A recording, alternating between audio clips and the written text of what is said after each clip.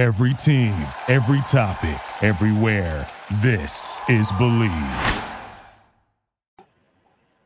And good afternoon, everybody. Welcome to a matinee edition of We Got Next.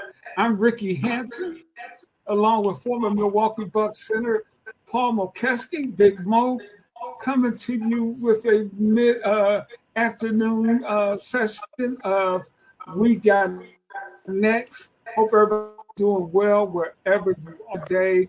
Paul and I thought we would get on here early so we can all sit back and enjoy the NCAA championship game tonight between Utah and San Diego State. I know that's the two teams everybody expected to be in the big game, Mo. How you doing, big fella? I'm good, man. It's there's a lot to talk about. We all want to see the game tonight. So, a fourth seed against a fifth seed. First time in the history of college basketball, and first time ever there's not been one number one seed in the Final Four. Usually there's two or three, and that had to go with the early upsets. So, it's going to be interesting though, because there's great stories. UConn does have a history of winning some championships, and basketball-wise, San Diego State has never been there, never won a championship, but their coach has. So, it's a different kind of interest. Once Kansas was out of it, who cares anymore? But UConn's a really spoken like a true Jayhawk. Absolutely. I mean, I'm sure there's some Purdue fans and Houston fans and all those the number one seeds that are thinking the same way. But I think it's going to be an interesting game. I think UConn, a really good team. But they have not had a close game in the tournament. So they've won every game by 15 points or more. That's going to tell if this game is close at the end. We're going to see, how they feel at the end of the game. And San Diego State, when you look at their roster, they have the 8 players that really play. They have 8 seniors and 2 juniors. That's what they have. Matt Bradley came alive in the next game. He had a bad game going into the Final Four, and I told people, watch out. He's going to have 20-plus points this game because great players, good scorers always come back, and he did. San Diego State has size, shot blocking, and like they say, it's 6 seniors and 2 juniors, right? And UConn is the opposite. They have a really good team too, but they have 2 seniors and 3 freshmen, and a sophomore and a junior.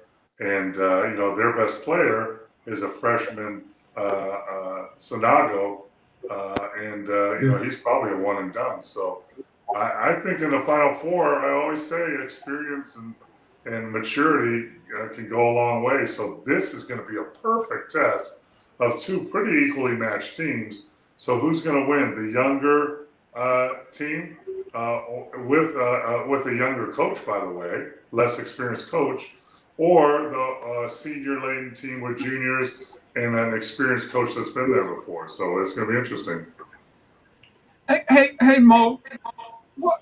I don't know if you've heard this, but I've heard some people, they're upset because, and you played at one of the Blue Bugs, Kansas. We don't have a Kansas. We don't have a Kentucky. We don't have the powerhouse programs. Is that bad because we got a San Diego State? How do you feel about having these sort of upstart teams? I think it's different now.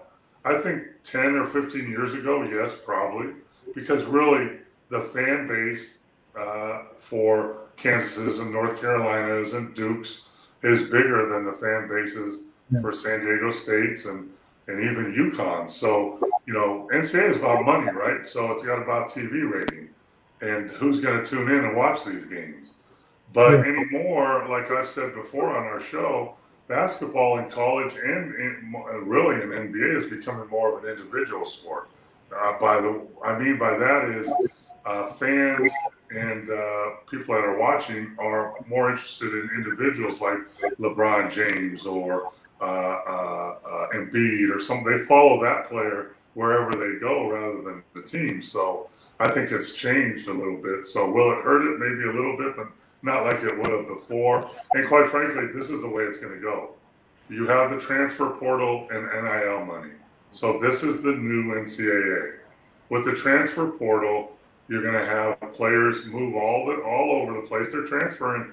I think they're changing it to only 2 times now, but there's players that transferred 4 times already, and they're going where they think they can play and fit in. So when you're a college coach, you don't recruit high school players anymore.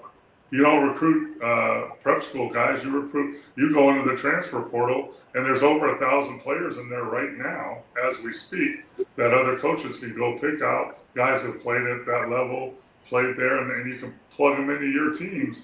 And that's just the way it's going to be. So you're going to see more Florida Atlantics, San Diego States. You're going to see more of them in the Final Four because of the transfer portal. And then the equalizer could be NIL money.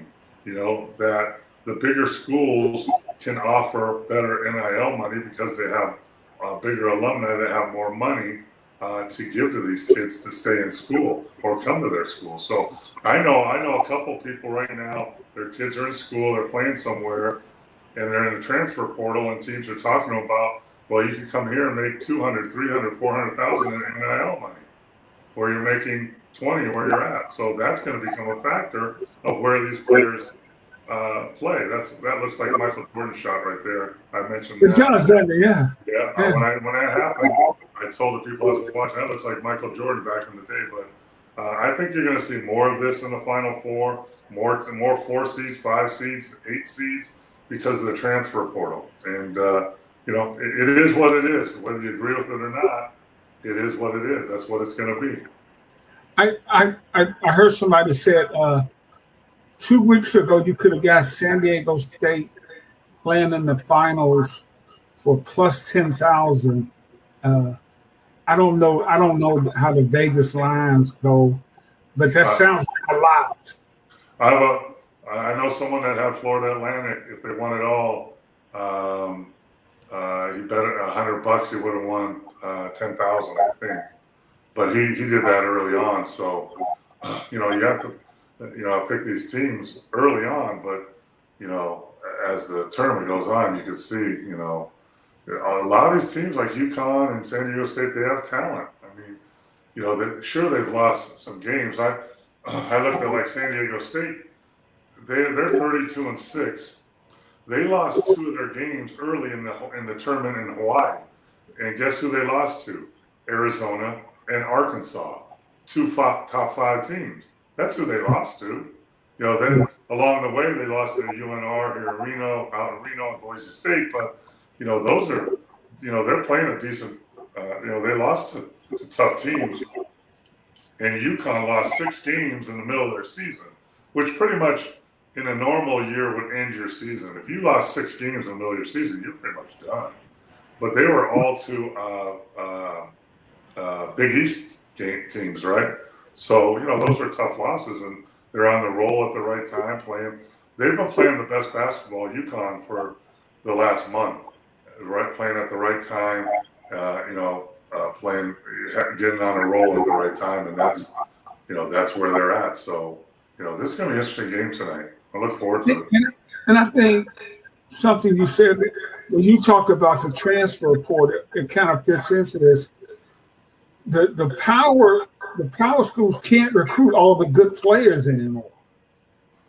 I mean, you get good players that go other places, and especially those good players who aren't NBA caliber, but they're very good college players that are in this junior and senior year. The best team, the Blue Bloods, Kentucky, Kansas, Duke, whatever you want to say, North Carolina, the Blue Bloods are the only teams that recruit top players in high school. They're the one and dones, right? So they can go get those guys because they can come and offer them, $500,000, $1 million in NIL money to come play for them. So, but the other team, San Diego State, they're not recruiting in high school. They're looking at the transfer portal to get players from Kansas, from Duke, from North Carolina. Kansas has, I think, 4 players from this year's team that are in the transfer portal right now. So, that's what San Diego State's. That's what Florida Atlantic's. They look at Kansas's and North Carolina's and Duke's and Arizona's and look at the players that have been there for a year or two are not happy and they want to come down and play on your team and be a starter. And they turn into good players. That's what it is. The Kentucky's always, if Calipari's there, Kentucky's always going to recruit high school 1 and done 5 stars. That doesn't mean you're going to get to the Final Four though with those players. Right.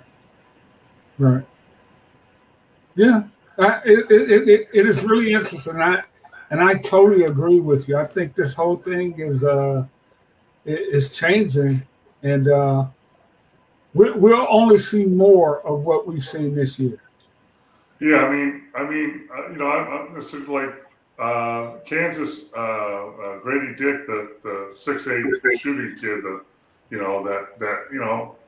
he had a really good year, and he's going in the draft. He's projected at being 10th, 11th, 12th, 13th pick, whatever. So you're talking about millions of dollars. However, a guy like that can think, okay, or I could go back to Kansas and play for $1 million, right? Or whatever I can get in NIL, which is probably $1.5 million right now, and enjoy another year of college. That's a legitimate choice, Yeah. Well, who you like tonight? UConn. Unless something drastic happens, I have UConn, San Diego State, one of the best defensive teams, but they've struggled against better offensive teams. UConn is very deep, and I'm going with experience, right? UConn has the experience. They have 6 seniors. No, I'm sorry, it's the other way around. San Diego State has 6 seniors and 2 juniors, but their talent level, I don't think, overcomes the talent of UConn and the depth of UConn. You're looking at UConn has 5 or 6 players that are averaging, close to double digits, which is unusual for college. Where San Diego State kind of relies on Bradley? Yeah, Bradley a lot and Trammell, but I think it's going to be a good game. I wouldn't. I don't know what the point spread is, but if it comes, I will take UConn in a blowout, and I'll take San Diego State if it's close. How about that? Okay. There's and it wouldn't surprise you if San Diego State won this game. No, not at all. Yeah, that's what we are. That's what you want. Well, it'll be fun tonight. I know everybody will be tuned in to check it out. Yesterday, we had the women's final between LSU, and speaking of the transfer portal, Kim Mulkey, LSU used it to perfection to get their championship. Kim Mulkey came in and she had 4 players and brought in a bunch of transfers. They came together, had a great season, went 33-2, made it 34-2 yesterday with a victory over upstart Iowa, which went on a great run, led by Caitlin Clark, who's just a tremendous player. And I thought the women's was that whole Final Four was very entertaining, Mo. And honestly, I don't watch a lot of women's basketball, but I found myself watching some of these games. Yeah, I was trying to look it up, but we'll continue on with the transfer portal, right? LSU, I think, won 4 games 2 years ago. Yeah, 4. 9. They won 9. They were 9 and 24. Yeah, so in 2 years, you turn the program from 9 and 24 to 30, whatever and whatever. And that's the transfer portal. That's what college basketball is about now. And so, you're a coach like she is. You've been around for a while and have a reputation, and you have connections all over. You can get 3, 4, 5 players transferred immediately and be an impact and be in the Final Four and win a championship in 2 years. That used to never happen. You couldn't do that. You had to recruit players out of high school. You had to have them mature after a couple of years and blend in with your seniors. It took 3, 4, 5 years to turn a program around. Anymore with transfer portal, it's 2 years. Yeah, and like you said, it does not matter if you like that or don't like it, because this is what it is now. Yeah, this is what it is, and how about a clash of two different styles and yesterday and I thought the games before that the first couple games were more exciting than yesterday, but what's really exciting is I lived and worked in that arena in American Airlines in Dallas. I know how big it is. I know how exciting it gets, and it was interesting and I was happy that it was packed, and now's the time for women's basketball to break away in college and get their own TV deal and stuff for the Final Four. Because look at, people are watching it, people are paying attention, and they filled an 18,000 seat arena. So and quite frankly, women's basketball I don't watch a lot either, but it's it used to be like mostly jump shots or low post moves and not much running and no pull-up jump all that stuff, but these young ladies are just doing outstanding stuff, dribble step backs and transition threes and drives to the basket, spin moves and all that stuff. The dunking's not there, but quite frankly I think dunking's overrated anyway. So it's a great show for women's college basketball and women's basketball in general. No, Duncan's overrated. All the young folks watching the show are going, Big Mo, what are you talking about? And really, it's exciting play. Even in an NBA game, you're looking at, each team will have 100 possessions in an NBA game. You're looking at each team will get 6, 7 dunks maybe. So, come on. No, I totally get it. I totally get what you're saying. In this game, that's a great pass by Caitlin Clark. Iowa in the semifinal against South Carolina, Iowa just packed it back in and let South Carolina shoot, and they were often hesitant to shoot the ball, and when they shot, they could not make shots. And they really struggled with their normal power game inside because it was so congested. And one difference I see in the women's game and the men's game, and it's just purely physical, the women don't finish around the basket as well as the men because they're not as high around the basket. I think that congestion really bothers. Well, that young lady right there changed the game. She won the game. She had 21 points at halftime, I think. Carson, yeah. Yeah, and she they talk about the other players. She won that game because when Iowa was close and battling, she was knocking down threes, open or not open, like that, and she banked in one at the end of the half to put them up 17, I think. And that's what set the tone. And as far as laying off people, that's a scouting report thing. So if you have a team with 5 players on it and you're guarding them and 2 can't shoot, you should guard them on their 3-point line. You don't have to. I want them to shoot. So on the offensive end, then you better, like LSU did, they prepared for that. So we just saw it a minute ago, a highlight of them backing off a player at the top of the key, and instead of shooting that shot and probably missing, they drove to the basket, had a spin move layup. That's the way to combat that. The way not to combat that is to shoot the shot, because you're open for a reason. You're open for a reason because you can't shoot. That's why you're open. You can't make Yeah. shots. And we saw that in the NBA not long ago. Draymond Green just gave Russell Westbrook 15-footers. Of course, well, a little farther than that, but yeah, I mean, and 15-footer, any NBA player should be able to make that. But it's a guy like, do I want you to shoot? Do I want Russell Westbrook to shoot a three or drive to the basket? Which one would I pick? Oh, shoot three. Of course. So so you're gonna sit there, and that's a physical way of pretty much taunting someone. Go ahead, shoot it. Go ahead, man. You're open. Shoot it. I'm gonna leave you open. I'm not gonna block your shot. You play pickup ball. That's what they say. There's a reason they did, because you can't make a shot. Now, see, Carson threw that one in there. You know it's your half when you just throw one in there off the backboard, Mo. That's a heat check, man. And but I mean, and LSU had better shooters.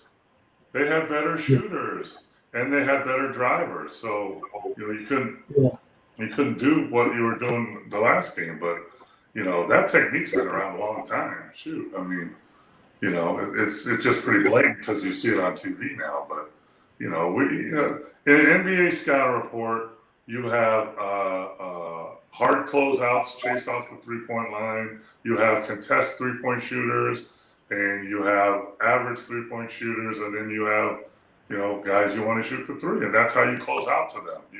On the scouting report, you should know who you're closing out to and how you should close out.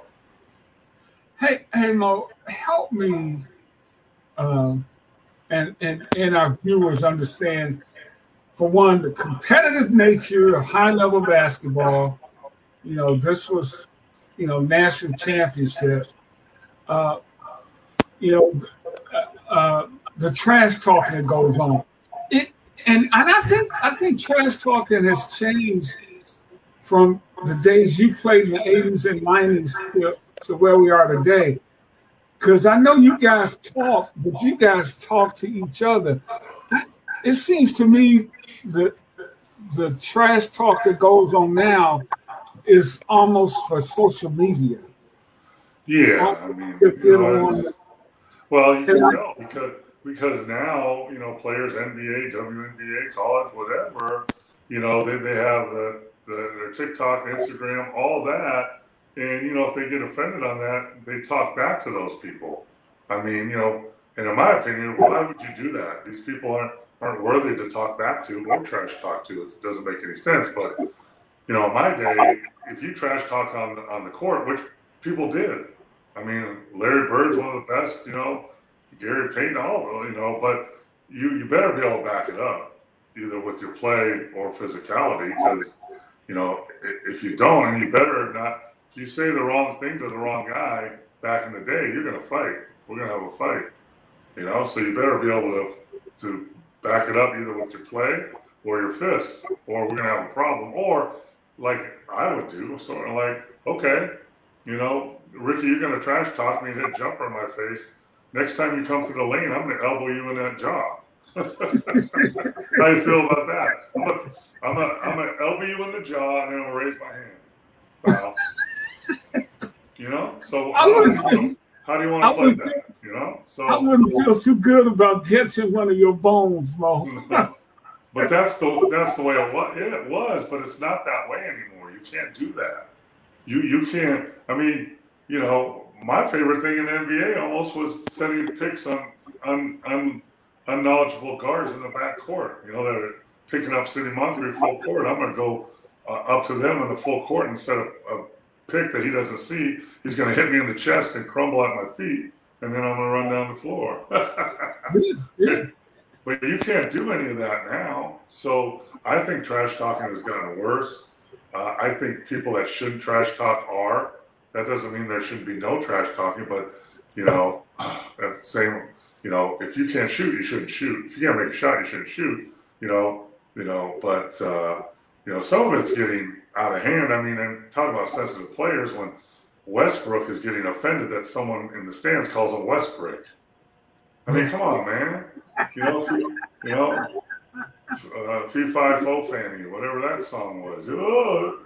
Come on, man. Are you kidding me? Crazy. Westbrook is what? They call me Westbrook. That's a mark on my name, and that's not true. Come on, man. Grow up. If you're making $40 million and you're a star, people are gonna say what they say. Now, fans should, there's crossing the line. Derogatory, racial, Right. threats against family, violence. Okay, but Westbrook. Come on, man. Right. Come on, you don't know what people called us back in the day. You kind of ignored it. And if I was a fan, if I was an NBA fan paying good money to sit down by the court, and I called Westbrook, and they kicked me out of the game, I would sue Westbrook. I would sue the league. I would sue the team. You can't kick me out for saying Westbrook, and they do now. But part of it is the society, right?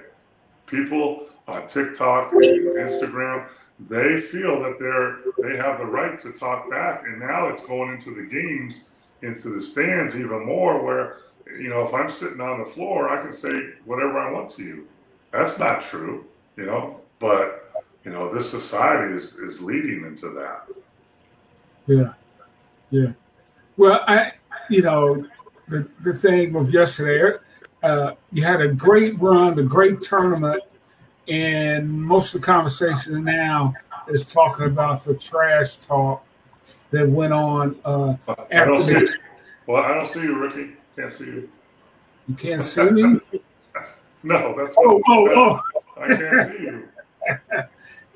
Instead of the great play that it was a great tournament for women's basketball, like you said. So let's move on by that, and it's good to see the game growing, man. And but I mean, in my opinion on that, I know there's a lot out there that it's who she was and who she is and all that stuff, and what's her name did to other people, rightfully so. And if you watched it, she didn't react to it, right? No. The girlfriend, because she knew in her mind someday it's going to backfire on her. She knew that. Yeah. And I don't have any problem with that. But I do have a problem with the way the young lady from LSU did it. She did it blatantly at a free throw line when the game was already over, right? Yeah. The game was already over, and you're staring at her at the free throw line and doing it. Okay. But then the one that got me was at the end of the game where an opponent, a worthy opponent, even though maybe too much trash talking from her, but she's a worthy opponent, is walking to her bench after losing the biggest game of her life, and then you go in between her and her bench and stop her from walking to her bench and do that in her face. That's stepping across the line. Now, if she's walking to her face and if she's walking to her bench and you're at half court and you see her and you do that, which is going to be on TV anyway, right? Okay, whatever. But you don't go over and stop her from walking to her bench when she just lost that game and do that. The timing is everything on that to me. But my thing is, Clark's game. Look, you beat her, but she got game. I mean, and that's the thing that you guys did when you guys played. Hey, you've been battling with MJ.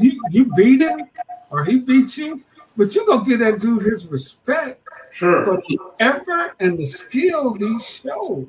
I mean, what I say, game recognizes game. I mean, even during the game, we're talking crap and doing those signals, whatever you want to do. But at the end of the game, you would go shake hand or give him some dap. Hey, good game, man.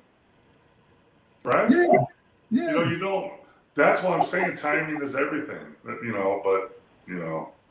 But I think you're right, because I think it says a lot about where we are today in society as much as anything, where everything has to be so confrontational.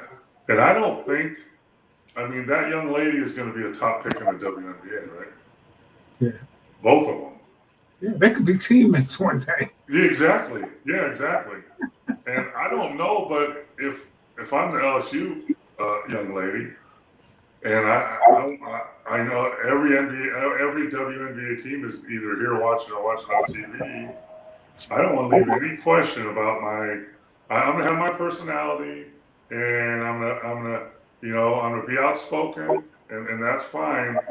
But I don't want to cross the line where I put, you know what? Should we pick her first, second, third? I don't know.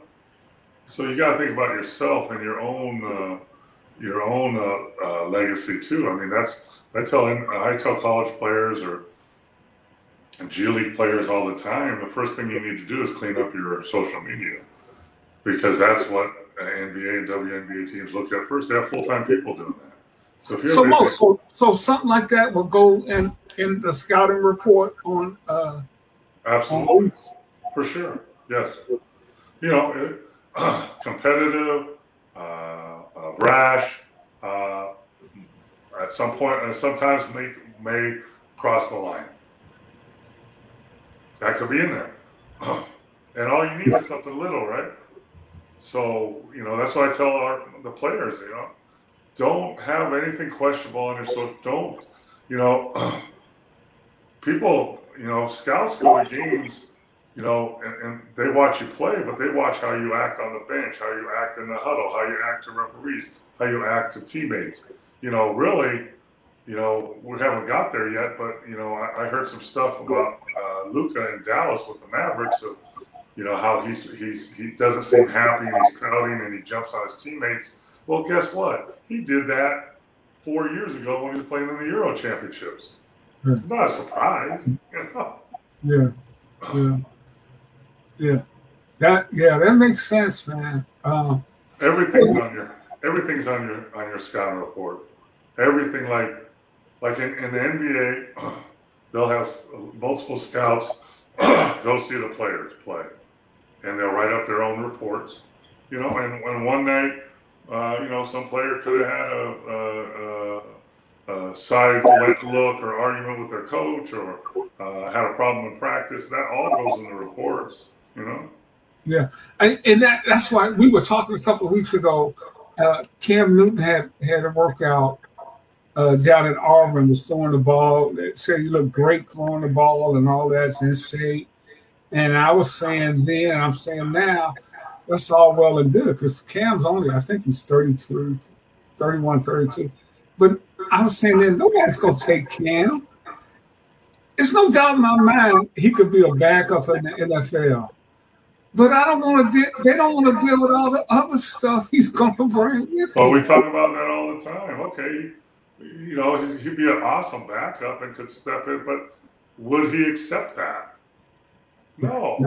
Yeah. You're going to hear him all the time. I should be starting. It's not how talented you are; it's how you fit in with my team. You could be the most talented player in the world, but if you don't fit in with my team, let's go back to Luka and Kyrie in Dallas. They're both. We're going to get to that when we get to the NBA. But they're both two of the talented players in the league, but they don't fit together. So I'm not looking for a backup quarterback. I'm not looking for the most talented quarterback.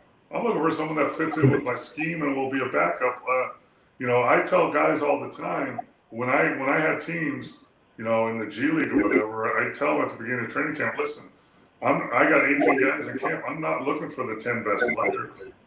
I'm not looking for the 10 best players. I'm looking for the 10 players that make up the best team. Wow, that's a great quote. Yeah, so I'm not. You need to fit into, That is a great quote.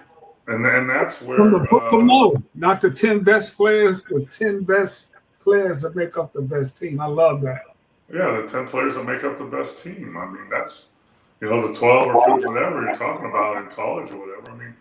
With the 10, you put the 5 best players ever in basketball in the world, Michael Jordan and LeBron and whoever the hell you want to, and they will lose to a good team because they're not a team. Put 5 of the best point guards, that are the very best players. They're not going to win. Mm-hmm. Hey, let's get to the association, the National Basketball Association, and we may as well start in Dallas and start in the wild west. Where, man, if you lose one game, you can drop 3 or 4 spots. But I do want to start in Dallas. They are currently 37-42. Lost last night to Atlanta. Uh, they lost 3 straight, 3-7. They're currently in the 11th spot, and a game out of the 10th spot. They're 37-42. Oklahoma City's 38-41. Minnesota's 39-40 in the 9th spot. But they have gone backwards since acquiring Kyrie Irving. They went from 4th to 11th in about a month and a half. That is stunning. That's stunning. Yeah, that's perfect what we were talking about. Those two pieces don't fit together. Not only on the court, but their personalities don't fit together. They're both alphas. They're both want to have the ball in their hands. They both want to take the last shot. And that's okay, but you have to have one guy that's going to back down and say, okay, I'm going to be Scottie Pippen, But those guys, that's not in their personality. And they gave up a couple good players. Weren't they in the West Finals last year? Yes. They didn't pay Brunson. They let him go for nothing. They didn't pay Brunson. And then they sold 3 of their big pieces from last year to get Kyrie to have one last Hail Mary to try and get into the finals this year. It doesn't work that way. And that's not on Kyrie, it's not on Luka, it's not on Jason Kidd, it's on Mark Cuban and the general manager. That's who it's on. To make that move. Not a good move, man. Well, is that something? How would they have what would that conversation have gone on, though? Because would they look at? I know they would say, okay, how do we project these guys fitting? Well, first of all, you got trade deadline. Everybody's calling everybody. Everybody's lying. Every GM is lying to you. Everyone you talk to on the phone is lying to you. You got to understand that. So first of all, you have to decide: where are we at now? So we've had 50 games or whatever to evaluate where is this team at right now. Barring injuries or whatever, for that we have to evaluate where are we at now. Where are we? Are we first round exit? Are we get to the West Finals again? Are we get to the NBA Finals? Or we win a championship? Those are the levels you're going to look at. Or are we a lottery pick team? So there's your levels, right? Are we a lottery team? Are we a playoff team? Are we deep run in the playoffs? Are we an NBA championship? That's 4 levels. Where are we? So you get with Mark Cuban, you get with the general manager, you get with the vice president of basketball operations, you get with player personnel, and you get with your head coach. And where are we? Let's look at our roster. Where are we now? Where can we be? Where do you see us? Jason Kidd, where do you see us? And get all the info, and then you decide, okay, do we want to make a little move, like the Celtics had with Rodman and a couple other guys, or do we want to make a big move and see if we can make a play for this? Because right now we look at our team and we're going to lose in the first round of playoffs. That's what we are, right? So that's what we are. So do we want to go ahead and go down, or do we want to make a move that can get us back up into maybe a top 4? And if we make that move, what move are we willing to give up? What players will we give up? What will we get back? I mean, I've said this before. Hey, we should. People say this all the time. Let's trade for AD. Let's trade. Yeah, but you trade for AD or whoever. Just put a name out there, KD, AD, whatever. And you got to give up. You got to give up 3 of your best starters. So sure, you're going to get a good player and he's going to come and play for you. But who's he playing with? Your team's not better. That's the thing that really, when the Phoenix Suns did what they did this year, they kept Booker, they kept CP, and they kept Ayton. Yeah. They kept and they added one of the best players in the league in KD. Yeah. They didn't give up. They gave up some good players, but not their main players. That's a great move. That's a logical move. But well, let me say this. Let me say that. Now, when they made that move, they were fourth, and it's been the Wild West all year. Denver has been sitting pretty much at the top.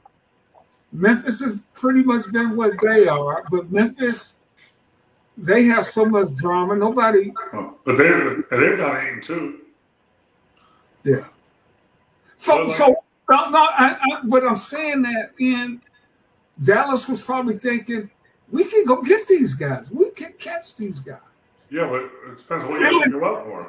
I mean, like clearly they miscalculated. I mean, but they didn't even hit the target. They're throwing darts at a bar and they didn't hit the target. They hit the wall. I mean, and the Suns made that move. They're still fourth. KD's been hurt, and now they know if KD's healthy, they're not the fourth place team. They're top. They can compete with Denver. Yeah. All right. Yeah. But when Dallas made that move and gave up the players that Dinwiddie and those guys, so we're not look at our. I keep telling you roster makeup, right? You got to be 8 or 9 deep to play in the playoffs to go, solid guys, and so now.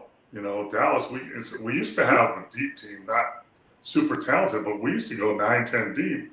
Now we can go 6 deep because we gave up some of our best players to get one of the better players. But, all that calculation comes in. One of the biggest faux pas ever that nobody even thinks about is one I was involved with when I was with the Mavericks, and Steve Nash was a free agent. And we had Dirk Nowitzki, Mike Finley, we had a really good team, and Steve Nash was one of the better point guards in the league for sure, but he had a bad back. He was struggling, and we saw it firsthand. And Cuban and the higher-ups decided, hey, Steve's on his downfall, and, with his back, and, we're going to have to make it. We can't pay him the hundreds of millions or whatever, so we're going to change our roster. Well, it turned out that the very next year, Steve Nash was MVP of the league for the Phoenix Suns for 2 years in a row. And that next year, if we would have had Steve Nash on our team, we would have won a championship. We would have won. We went to the finals and lost to Miami. If we had Steve Nash, I would have a ring. So that was a miscalculation, big time, right? So it happens all the time. People don't notice it. So Mo, you as a former employee of the Mavericks, you've said in those meetings, Cuban and the president of basketball operations going around the room, we're talking about trading for Kyrie. Mo, what you think? No, I'm not in that room. I'm not in that room. The only people in that room are Mark Cuban, the general manager, director of player personnel, and Jason Kidd. That's the only people in that room. Okay. Yeah, that's a different level. I'm not in that room. But if they'd have asked you, Mo, you got 45 seconds to tell me what you think of this. I would have brought out the positives of where we're at now, and where we can go, and I would have brought out not only basketball wise that Kyrie and Luka are the same player. They have to have the ball in their hands to be effective. They're not off the ball players. Just look at their game. They dribble, and they get points for themselves and they create baskets, but they have to have the ball in their hands. And if we're counting on them to be on the floor to be impactful enough to get to the NBA Finals at the same time, one of them is going to be way, way less effective than they usually are because they don't have the ball in their hands. And now I would add in their personality. We know what Luka is. Luka's an alpha male. He always has been since he was a teenager playing with men, and he's not going to change. He wants to take the last shot. He wants to have the ball in his hands in the last play. He's not a good defender. So let's go to Kyrie. Kyrie wants to take the last shot. Kyrie wants to have the ball in the hand. Kyrie's not a good defender. Where in what world do we think these two can coexist in the backcourt and we can be successful in the playoff series? That would be my pitch. And you know who has not played well since Kyrie got there? Hardaway. Because he can't get the ball. Hardaway has not. I mean, think about how well he played for them. He was one of their main guys. Hardaway had, let's see, last night, he had 6 points. That's sad, yeah. But that's the whole makeup of, and Kyrie and Luka played at the same time, right? You know, so, I mean, you got to take, and there's 30 NBA teams, and a lot of them, they don't make good decisions. They don't want to listen. They get stubborn. They have egos in the way, and they don't make good decisions. I mean, you know, and there's not enough basketball minds in there. There's too many analytical minds in there. I mean, basketball is a numbers game, but it's also a heart and soul and basketball IQ game. I mean, that, you know, if I'm drafting players, you know, good, they have length and they have arm span and they can shoot and they're athletic and blah, blah, blah. You know, how competitive are they? What's their basketball IQ? Are they willing to learn? Do they listen? Do they consider coaching or coaching criticism? What do they consider? You know, do they want to get better? Is basketball one of their main things, or is Instagram followers their main thing? That's what I want to know. If I don't put $100 million in this dude, I want to know that. You know, and that's where your interviews at draft time are so important. Like I know Mavericks do. Most teams have sports psychologists that interview these players on video, and they ask them specific questions to see what answers they can give. You know, here's a question for you, and you can answer this. So this used to be one of the questions. So you're on our team now, Coach So-and-so. There's somebody on the Bulls that's killing us. Coach So-and-so says, "Hey, Ricky, get in the game and go take that dude out." What do you do? I'm going to go in the game. I'm going to play him hard and try to foul him. I'm not going to try to hurt him. Okay. I'm going to be physical with him, though. That's probably the right answer. Yeah, but you know, I'm going to take that sucker out, or no, that's not me. It's not my personality. I'm just going to play my game. Wrong answer. Yeah. The answer is what you did. I'll go in there. I'll be physical with them. I'm not going to make it easy on him. I'm not going to hurt him. I'm not going to try and hurt him. You know? Right. But hey, if we collide and he gets hurt, that's the way it goes. Right. I mean, yeah. Absolutely. Well, let's move on.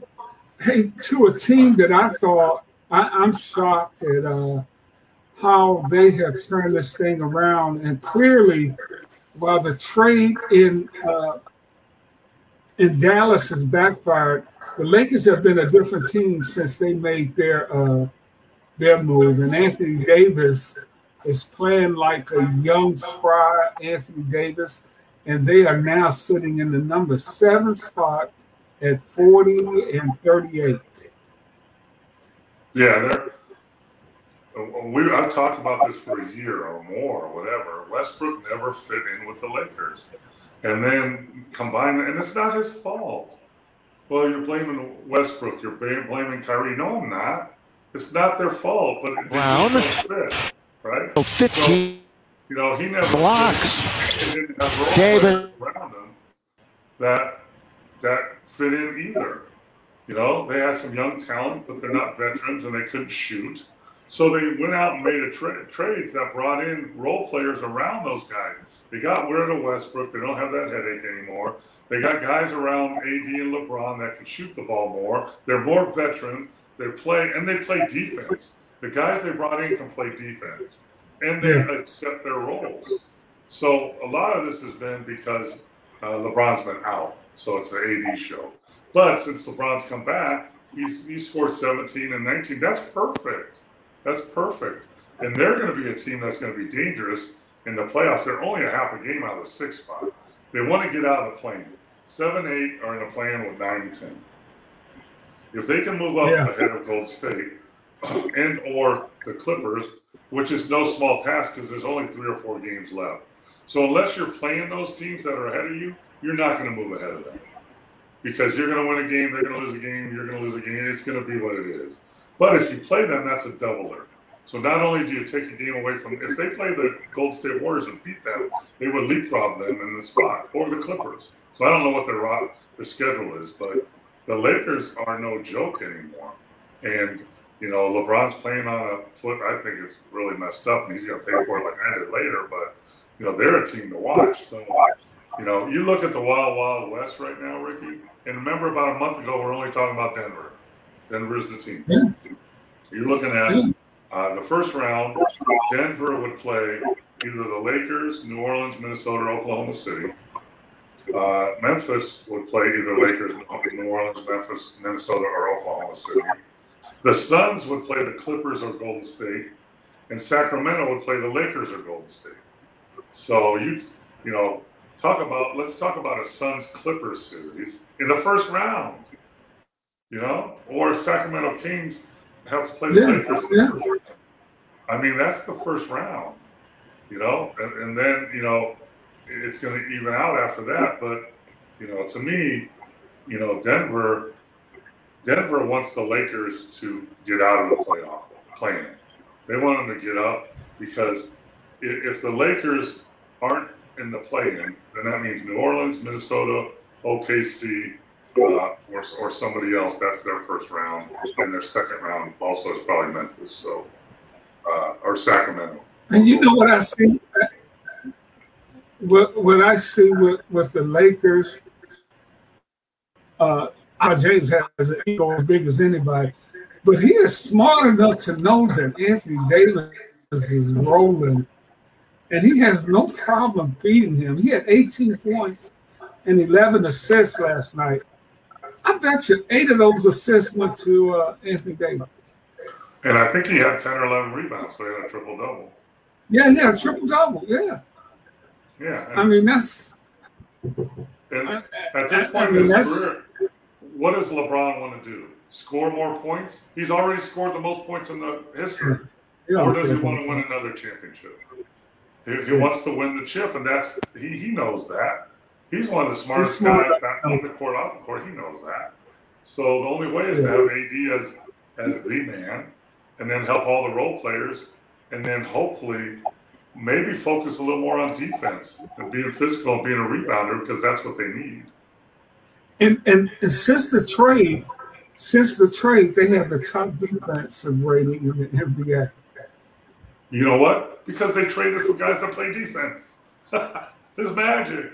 Darvin Ham isn't some whiz that put in a special defense now that made a trade. They're just got guys that want to and can play defense, but mostly it's want to, and it's very obvious. The teams, I don't know what they're averaging point wise, but the teams that win championships are teams that score a lot of points, but also, they're teams that win the championship are teams that are in the top 5 in scoring and the top 5 in defense. Yeah, that's how. So the Golden State Warriors always were. That's what the Bucks were. That's how you win. Yeah, Lakers can beat that. Hey, and I give props to New Orleans too, because they've turned this thing around. They're 7-3 in their last 10, 40-38. They're doing all of this without Zion Williamson. And Mo, I'm thinking maybe the guys on the roster have just said, hey, you know what? We can't wait for this guy anymore. Let's just go play. For sure. And the coach told him, for sure. There's no other way to approach it. That's the worst thing for a coach and a team, is to be, is our star going to play tonight? Is he going to play tomorrow? Is he going to play this week? That's the worst thing that can happen. The best thing that can happen is say, hey, listen, he'll be ready when he's ready, which he might never be ready. But let's just be who we are right now. That's all we can control. We can't control when they're coming back, or we can control what we are and how we play. So let's just do that and see what happens. Yeah. They're currently sitting in the A spot, but like I said, they could go from 8 to 10 just by losing one game. Consequently, they could move up, because the Clippers are 41-38, Golden State 41-38, Lakers 40-38, New Orleans 40-38. That little area right there is in these next 3 or 4 games the teams had is going to really shape everything once the playoffs start. Yeah, but like I said, with 3 games left, you have to play one of those teams, or you're going to have to get really lucky.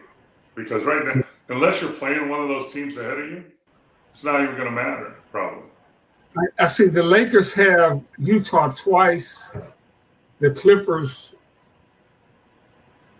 Lakers have Utah twice and the Clippers. So that big game, the Clipper game, is a doubler. The Clipper game will tell if the Lakers are in the play-in or get the 6th or 5th spot. That game will tell. That one game. They got Utah, Clippers, Phoenix, Utah to close the season. So the Phoenix and the Clipper games are going to dictate where they end up because they're playing. Both of those teams are ahead of them. So and the Clippers have the Lakers, Portland, and Phoenix. Yeah. So the Lakers, and so all these games at the end, all those people out there that say games don't matter and NBA players don't play, these games will dictate how their playoffs go. And this is the last 3 games of the season, so this is pretty unusual. Yeah, I know it is, but that also speaks to the management of players' playing time. What is it? Load management. Yeah. I wonder some of these coaches, man. I wish I'd have played so back in December. Of course they do. I mean, when we had the Pistons and we thought we could have beat them and they beat us. If the Lakers are 43-35, they're in the 4th spot. That's crazy. How about that? I mean, of course, and you don't think that way back then, but it all adds up, and it can bite you in the ass when the time is the worst. And the team that's going to be interesting and important for their whole franchise right now in the West is Oklahoma City, OKC.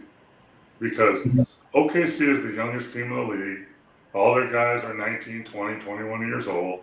Super, super talented. They're sitting in the 10th spot. So they need to get, at this point in that franchise's history, they have a lot. They got like 800 draft picks and all this stuff. They need to get those young players in at least one play-in game and give them a taste of that so they can move on to next year. Then they'll have the decisions how to trade their draft picks, what young players to get rid of, what to keep. But to get that experience for OKC, I mean, to be in the 10th spot right now for them, as young as they are, that's huge. But the next step for a team like that is we need to get in a play-in game, and hopefully 2. If we get to get in the first round, that'd be awesome because now that's how you grow as a franchise. So I'll be watching them. It'll be interesting to see how those young guys react. Yeah. And we talked all about the East, and one team we haven't mentioned, and they have. I mean, I got to give them credit all season long. They have been pretty consistent. Sacramento Kings, 47-31. They're gonna have the number 3 spot. It's an outside chance they could catch the 2 spot. But Mo, first time they made the playoffs, I think, in almost 20 years for sure. Just a great job by Mike Brown out there with that team. Yeah, I mean, unfortunately they're going to lose in the first round, so that's a given. I mean, in the first round they're either going to play right now. They're going to play the Lakers or Golden State. So they're not going to win that series probably. So, but hey, in my opinion, but a great year, unexpected, something to build on for sure. I mean, maybe they can, but unfortunately, it is the Wild Wild West this year. So at the 3rd spot, unlucky for you, you're going to have to play Golden State or the Lakers. Yeah. 2 teams that are playing much better basketball. Two teams that have won championships and 2 teams that have been there too. Yeah. But that's another growth. So we finished third. We got to realize, what? Finishing third is all great and everything, but we got to focus on winning a playoff series now. So how can we add to our team to do that? Yeah.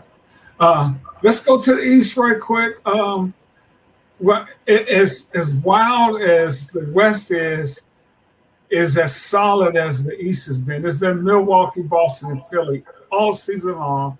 And really, you could put Cleveland in that fourth spot. Those top four, they've probably been that way since Christmas. Yep. Yeah, and it was Boston for most of the season. Then the Bucks jumped ahead of them because I think they won 16 in a row or something, whatever they won. Yep. So they jumped ahead of them, and credit to them, they stayed ahead of them. But there's 4 games left, and the Bucks are 2 games ahead of the Celtics. I don't know if they play each other coming down the stretch, but if not, that's pretty much set. I don't think Philly can catch Boston for the second spot because they're 3 games back. They're not going to catch Boston. And the Cavs are 2.5 behind Philly. They're not going to catch Philly. And the Knicks are 3 behind Cavs. They're not going to catch them. And the Nets are 3 behind Knicks, so they're not going to catch them. So it's pretty, like you said, it's set. Now the 7, 8, 9, 10, Miami, Atlanta, Toronto, and Chicago, they have some movement that can be done here because there's only 1 game, 2 games to separate all of them. But you're looking at, we've talked about this, Boston, Milwaukee, and outside chance Philly to come out of the East. And the battle for the first spot is not only for home court, but it's also for the bracket you're in. So if the Bucks finish first, then they're going to play Miami, Atlanta, Toronto, or the Bulls in the second round. Then they play the Cavs and the Knicks in the first round. Then they play the winner of the Cavs Knicks in the second round. That's a lot different than if Boston finishes second, they're going to play Miami or Atlanta in the first round. Then they have to play Philly in the second round, and that's a big test that you can lose. So when you look at brackets like that, you got to look at the long run. So the Bucks say they play Atlanta and win in 5, and then they play the Cavs and the Knicks and win in 5 or 6. Now they're resting while Boston and Philly are just knocking each other out in a 7-game series. So that's why I give the advantage maybe a little bit to Boston. But any of those 3 teams, mostly Boston and Milwaukee, Philly could sneak in there. Milwaukee finishes up with Washington, Chicago, Memphis, and Toronto. So they should win 3 out of 4 of those, and then they're done. If you win 2 of those, and you look at what happens to the Celtics, you might be able to rest your guys for the last one. But they learned last year they shouldn't rest them until you have home court because that cost them last year when they lost the home court by 1 game to Boston and lost in Boston. Yeah, Boston has Philly. Boston plays Philly. So that's a huge game for Philly. Yeah. So that's a doubler. So right now, but at this point, Philly's 3 games back. So you win that game, you knock that down. There's an outside chance because it's a doubler. But by a doubler, I mean and you put a loss on someone ahead of you. They have Boston, Toronto, and Atlanta. So they're looking at three wins, and then that Boston game becomes their chance to get to the second spot if they do. I'm sorry, Paul. Boston has Philly, Toronto, and Atlanta. Oh, so if Boston wins against Philly, it's over, and even if they lose, they win those other 3 games, it's over anyway. They get the second spot. Yeah. That's all. These are all things that drives coaches crazy, and advanced scouts. Advanced scouts are the scouts that scout reports on the team you're about to play. And I did that for 5 years in Dallas. And waiting. If I was in the Wild Wild West now, usually like if I was a Bucs scout right now, I'd be scouting Miami, Atlanta, Toronto, Bulls. I'd probably just focus on Atlanta and Miami and put together my report before I have the final touches. But in the West, you got to have a basis report, the basics for 6 teams, and that might come down to the final night of what. And those books are notebooks. They're 60-page notebooks. So, Wow. I remember one night I was with Dallas, and it was either Portland or somebody else or Memphis we're going to play in the first round. And I picked Memphis and put most of my effort in that because the next morning you have to hand out your report. So I had my report for Memphis, but I had partly Portland, but that last night, Portland lost in overtime, and I was the happiest guy in the world at 1 a.m. that I didn't have to stay up all night to finish a Portland report. Hey, Mo, we got to get out of here, but I would like to touch briefly on it looks like the Players Association is about to come up with a new CBA with the league as a former player. I don't know how much you follow this now, and I know you guys fought to help these guys get everything they get today. Any thoughts? Yeah, I mean, as a retired player in the Retired Players Association, the current Players Association has been very kind to us and putting money in our funds for insurance and surgeries and grants. You know, there's players that played in the ABA and played in the early years of the NBA that needed surgeries and couldn't afford them and didn't have insurance. So that money that the current Players Association and NBA puts aside for us is very important to a lot of people. So we keep our eye on it, but we don't have any say on what goes on in the current collective bargaining agreement. But from what I see, it was interesting to me because early in the week, Adam Silver came out and said, "I think we're getting close." And then at the end of that day, he said, "I don't know if it's going to get done." And that was probably a negotiation ploy. But it looks like we're getting ready to sign a 7-year deal that puts them through 2030, which is good because they have one of the strongest deals, one of the longest times between strikes and lockouts, because it's a 50-50 split between owners and players of how they split the profits. And the profits being not only ticket sales and all that stuff, but merchandise. And the biggest thing is TV money. That's a multi-billion-dollar business, TV money in the NBA and advertisement. So the owners and the players split that evenly.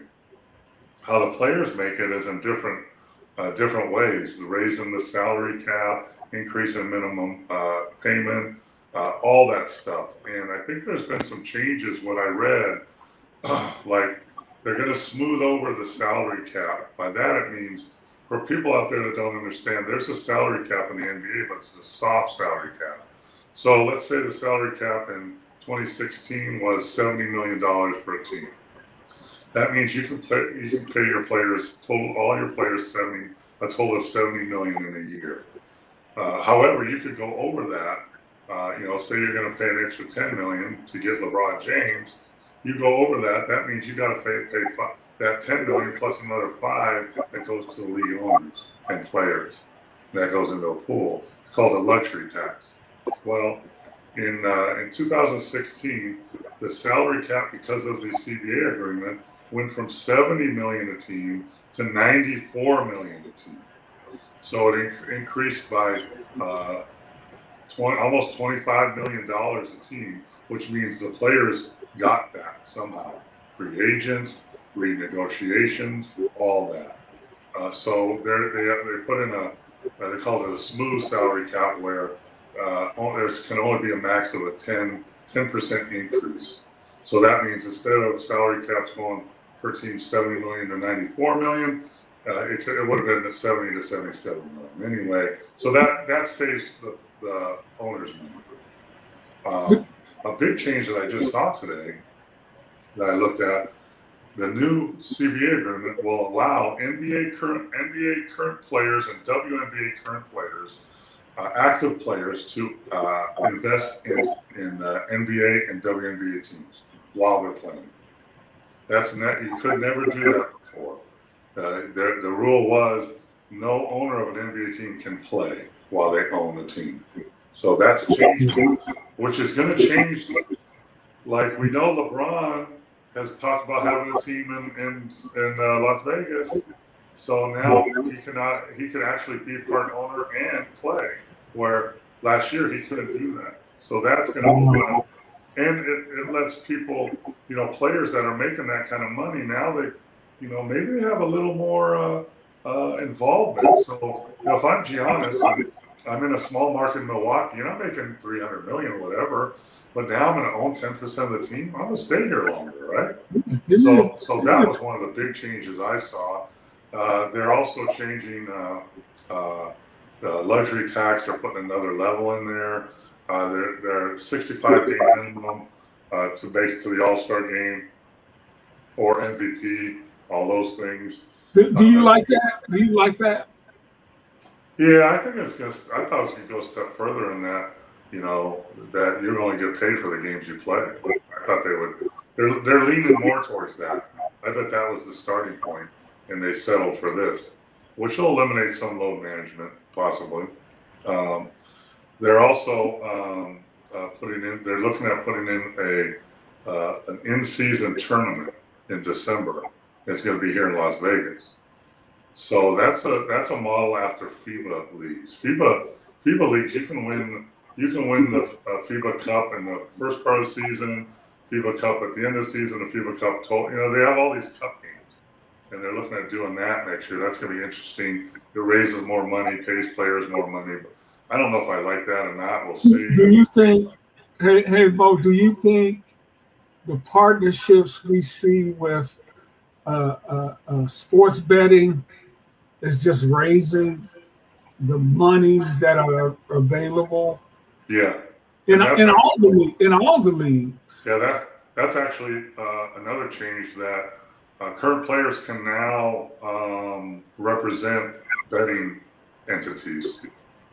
DraftKings and that. They're not allowed to, I don't know what the wording is, but they're not allowed to say who they should bet, give people information on betting, but they're allowed to be faces of, like you see Jamie Foxx is the face of DraftKings or whatever. Now NBA players are going to be allowed to do that. And that's a big money maker for them. So, and the other little thing, NBA now has 15 or 16 players. They have 12 active, and then they have, two-way players that go to G League and NBA.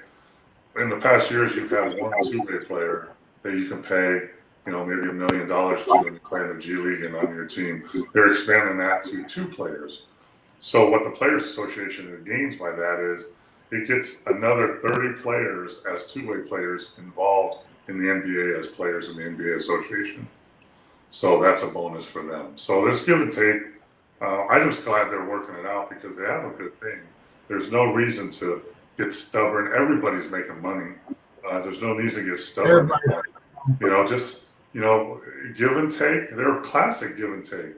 We want to limit the salary cap, but we'll give you another two-way player. We want to limit the max contracts a little bit, but we'll give you you can be a face of a gambling. All that is give and take. It makes sense. Right. Hey man, the NBA Players Association does it better than any other players union. Yes, they do. Yeah. And professional sports.